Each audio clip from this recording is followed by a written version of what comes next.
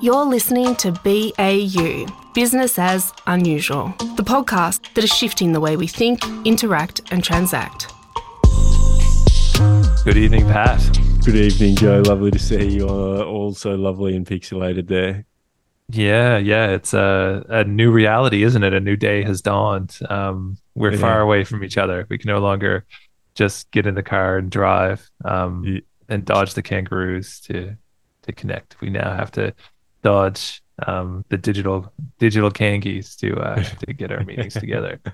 That's it. The kick of the share and the kick of the kangi skin no longer exists between you and I. But the kick of the meeting invite can. We've just been playing a few technical kangi dodges and we're landing. I think we're landing clear. So glad everyone can join us here. We've moved the ship a little bit further away from the chaos here on the peninsula, and looking over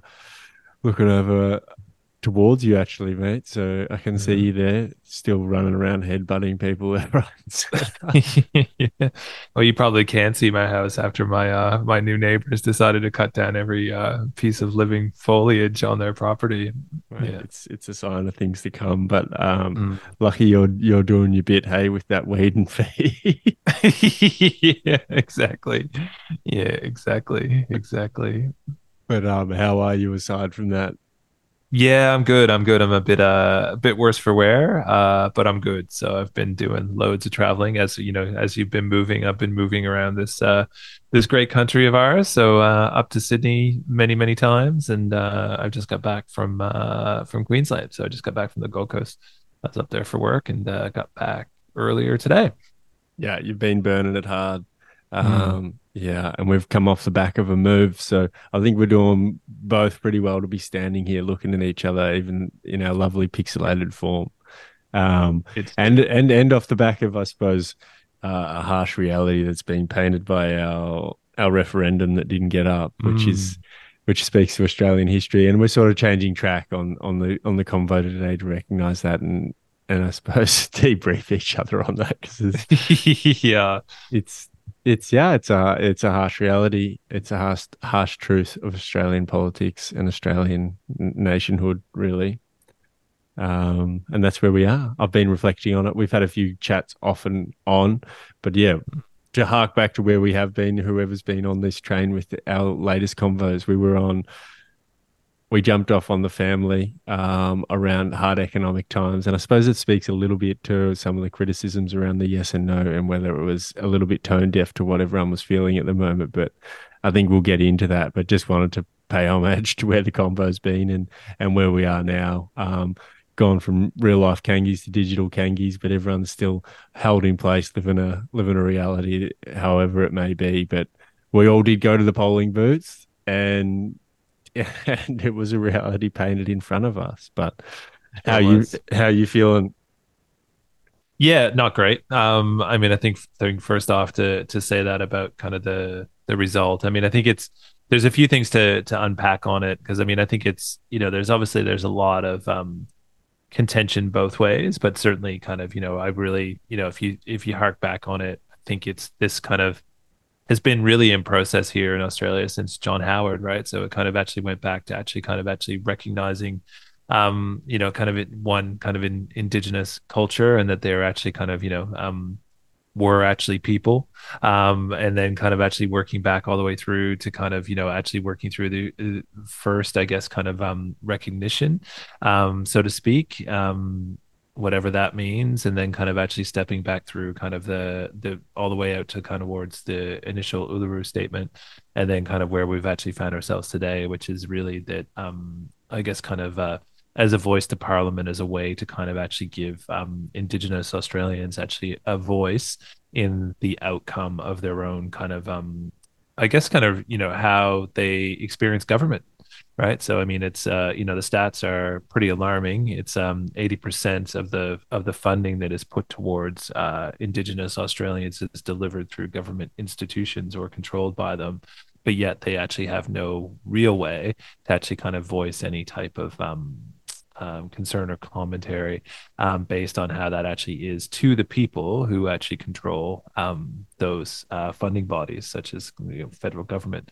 And unfortunately, it really got turned into, I think, around that we're messing with our constitution, that, kind of that somehow they were going to end up with veto rights, and kind of the misinformation piece of a lot of this sort of stuff is, I think, probably the hardest part of it all, really, to kind of swallow. I mean, one part you can kind of sit back and you can say, okay, that's something we can probably work towards solving. But I think the bigger part of this is actually that, really, Australia kind of is becoming like everywhere else in the world, really. The kind of the misinformation and the polarization only just continues, and unfortunately, an already marginalized, disadvantaged part of our population was on the receiving end of it.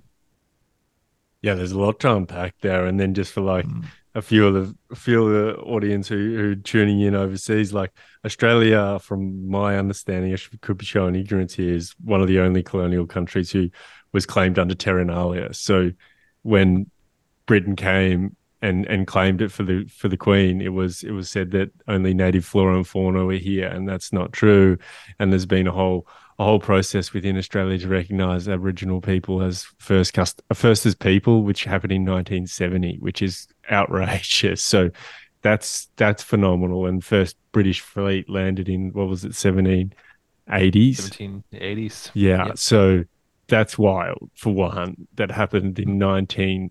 70. So just clocking that, and then where we are now as a country, and what's happening, and what that ask was for a referendum is tough. And yeah, you paint it really well, and there's a lot of cash that goes towards sort of reconciliation, a lot of political football, political sharing that goes on around this, because everyone feels in some respects, and so they should. And the issues come up whether you live directly with them or not, in terms of like in community who are getting like really hard done by. And so it's a tricky one when you go to referendum and then you look at what Australia has done. We tried to become separate of the Queen not longer, of the King now. Charles, how are you? And it didn't get up. So it was a straight, like, in terms of I've been trying to understand the lessons of this and like what you can learn of politics. Number one was that I think Labor missed the mark, and understanding that Australian politics in terms of democracy is quite lazy, and that's fair enough in a clickbait world where everyone's running pretty fast, pretty preoccupied, but loves to pretend they give a shit. They forgot the main tenet, which is just give something to everyone where they can take home and say that's what it is. Whereas it was confused messaging. There wasn't an easy signal around this is what yes means.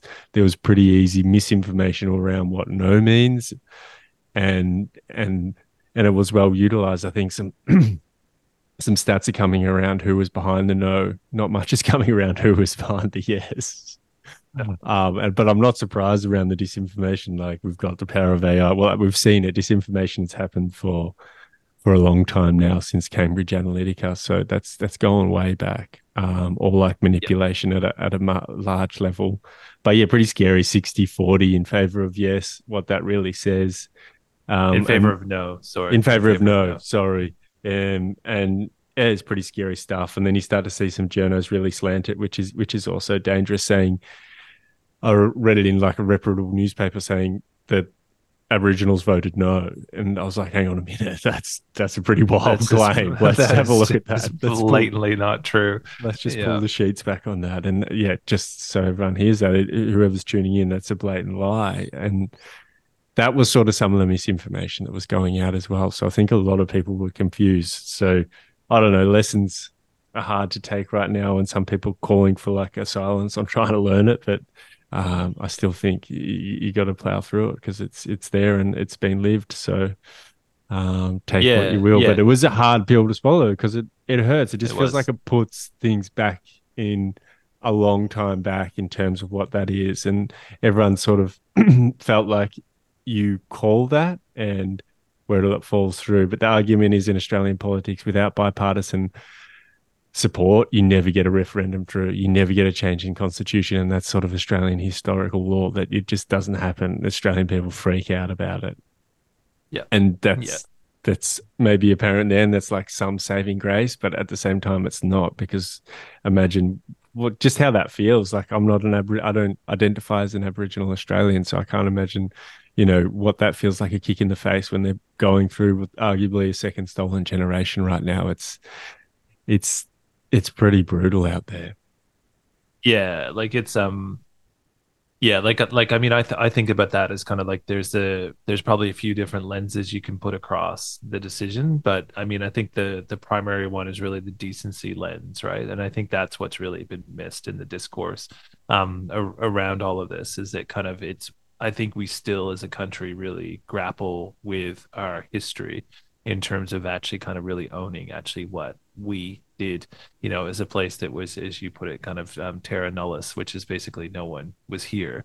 And but from there, I think it's in some ways that's how we've always treated this problem that we actually have, is that it's I'm interested because I mean I think you can go as far as to actually say that it's kind of I heard this said on the weekend too, like to be Australian is to be racist, and I was like, wow, that is a big, big, big call. But yet, when they were talking about it through behavior, not necessarily words, in terms of that kind of that we seem to put every generation that comes here, and particularly our Indigenous population through many generations, through this kind of this exclusion and this kind of this otherism, which is highly problematic for the kind of the social cohesion of our country. And this type of vote, of course, I agree with you. It wasn't particularly well explained. It was actually easier to frame it as a no than it was as a yes, because people didn't know what they're saying yes to. But I think the thing that really should have been communicated is we're actually saying yes to saying I'm sorry, right? And yes to actually that we actually want to improve Indigenous health and education and life outcomes, and that this is what we're actually saying yes to. We're saying yes to that, and instead we've said no to it, and that is real, as you're saying, like the stolen second generation. It's just health outcomes, education outcomes, incarceration outcomes for Indigenous Australians have gone backwards. They have not gone forwards over the last 20 years, and it's a national shame. It's an absolutely national disgrace. And it is, and it has been for a long time. It's hard, because what I understood the referendum to be, the true ask was to allow agency into how to deal out of that. And we've said sorry. Mhm. We had a national apology already, and nothing Yeah. really was done. We've had Yeah. military go in under the guise of that there's horrible stuff going in community, only to find out that nothing was going on, and that was once again a political Sharon that turned out to be a political grenade into sort of Indigenous affairs and self-governance, which is just brutal. Like the history of it is brutal, but I really don't want to paint too negative a picture, because understanding that 1970s was when they were recognized by Australian or colonizing governance, that they existed, and where it is now is huge, and the challenges and the plight is still real and still terrible. But so many times the crew have picked themselves up and gone to fight again, and Yeah, they will but again. it's not their shame, right? I think that's the thing, like that you're touching on. It's ours, right? As kind of the rest of 100%. Australia, and that's the thing I think that really broke my heart on the weekend with kind of watching this unfold, is that like the classic thing, like you're taught in elementary school, is basically like the saying sorry is just the start, but the next step is kind of what can I actually do to make it better. And I think we failed that test of basic character, right? So forget how it was framed for a second, but at a humanistic level, that's kind of where the focus needs to be. And I think that's what yeah, I just find really difficult to reconcile, to be honest. Like it's how do you not see that that's something that we actually need to do, right? And then I mean, I've had this conversation, and some people would just put it back, well, there's other ways we can do that. I'm like, yeah, sure, but we're not doing those, right? Or kind of like, what's your actual answer to that? Oh, well, we can do other stuff. I'm like, yeah, but what's your answer to that? But And the, they don't actually have one.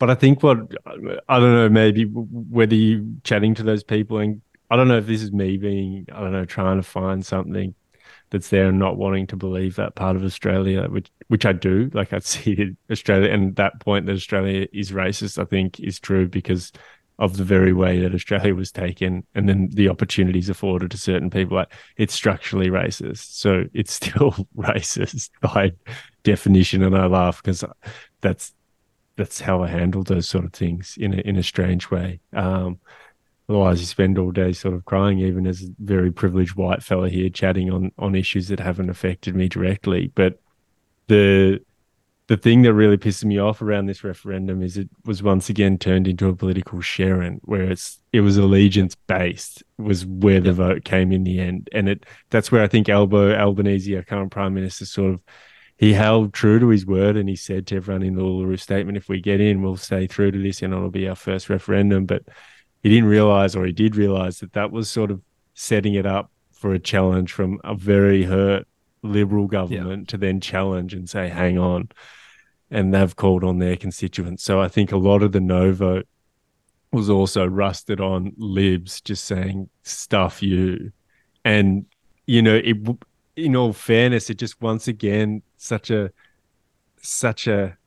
central tenet to Australian history, Australian culture, like such a beautiful moment that could have happened, got turned into a political football, and the people who are wearing the brunt of that, of the people who have always worn the brunt of it, and the people who have the oldest living culture in the world. Like it's crazy, and we use that now as a culture to sell Australia. But the fact that we can't stand up and say sorry and give agency to that oldest living culture in our constitution is ridiculous and terrible and horrible. And it sort of says where we are as a society in politics. We've done it with immigrants. We've done it with we've had this whole boat people that now one of our ex-prime ministers gone over to the UK and exporting that type of politics over there.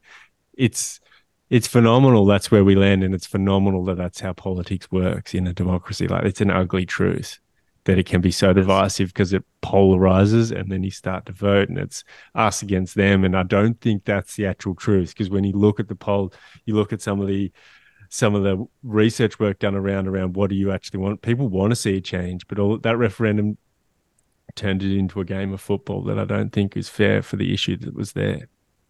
Yeah, well said. So yeah, that shits me that that's what's happened, and it's been hard to handle and where to look forward. But fuck, it's just another game of footy that's turned ugly.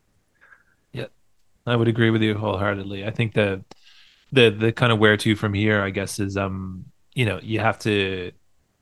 It's like anything, like fighting for change is kind of like there's positives in this, which is in terms of actually kind of really exposing the actual issue, around kind of actually that this is something that we need to go for. But I think it's kind of the issue versus the politics is what I'm going to be really kind of interested to see who actually picks up the baton, right? Because I think there is also a way for it to become something that is even more kind of on the national agenda, not less, through something like this, which is, I think the opportunity for someone like Albanese to actually kind of basically risk their political career for it. And I'll be curious to see if he actually does, because it's an explainable problem that actually needs a resolution, right? And so those types of things, if left, tend to become, as they already are, they become generational legacies. Right. So that's what we're faced with. And I think it's, again, I just always put very simple tests on these, is like, I can't explain it to my kids, right? I can't explain to my children why we're not doing something like this, or why we're not trying to change health outcomes, or kind of educational outcomes, right, for kind of this community, and why we're not doing more to kind of actually do that. So that's the part I think that gives me a little bit the crazy thing is do less. Like, that's the actual ask. Yeah, I know. It's not do that's more, exactly it's right. do less. Like, that's what's mental. I know. But don't you think that's kind of wrapped up in like this might go the wrong way, but I'll give it a crack. I think there's two flaws in our national character. One is that we are structurally racist, as you put it, The second is that we have this sense of kind of exceptionalism that, we're somehow kind of going to go in and actually kind of fix this problem rather than actually giving the people who actually experience the problem agency to fix it and the funds to actually kind of work through it. And I think that's the thing. One I think is like it's endemic. The other I think is like a national maturity thing around the actual kind of the issues that we actually need to face into, and that the solution isn't going to come from Canberra, right? It's not going to come from the people in power. It's actually about that, as you said, you need to do less to impact more. And there's all that talk around, involving stakeholder, and it felt like the Labor were trying to do that. But yeah, do less. And I think the 2 points that you point out are like intertwined like a vine, like they're the same, part of the same. That it was colonizer came over, exported a religion that was very savior orientated, saying that you're savages and come over to the light and God will save you. And that legacy's lived on under that structural racism. And it's sort of like classic gatekeepers of knowledge, classic gatekeepers of cash. Like that's where it is now. And it's letting go of the person actually giving agency when the purse is already there. It's crazy. It's mental. And it's frustrating that we harp on around, letting community speak and have agency, but it's tricky. So I think it's cool whether we can. I like your take. Albanese put his neck on the line, and whether it can actually get something up and change it. That would be great to see where to now, and maybe it's something we can think about. Where do you go once you get slapped in the face with a wet fish? Like, where can you take that and how can you do that? What are the different ways to actually, if a country says no in a referendum, what are the other ways of still pushing Well, that there's forward? lots of ways, right? I mean, there's, you can obviously do truth telling through kind of a truth and reconciliation commission that actually can actually hear out the problem. You can basically, in theory, kind of assign treaty, which can happen at a state level, and I think that's Yeah, that's underway.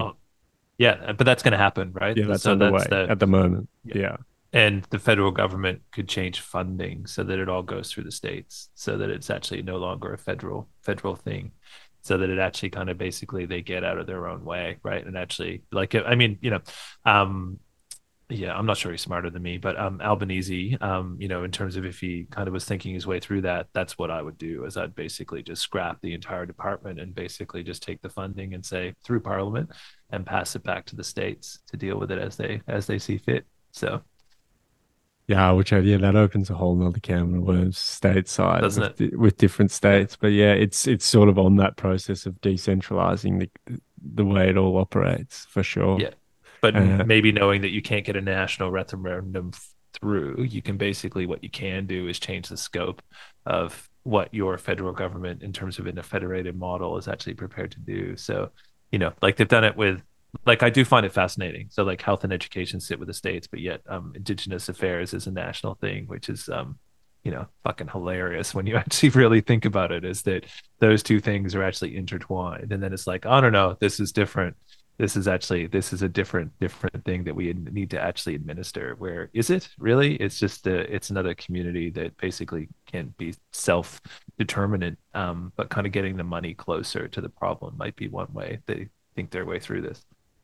yeah, that's a good take, mate. Looking forward to seeing where it can go from there because I think it's 100% needed and something hopefully good can come of this. And it's definitely a mirror up and some serious lessons around the way democracies work and what's going on. But yeah, I think something good will come.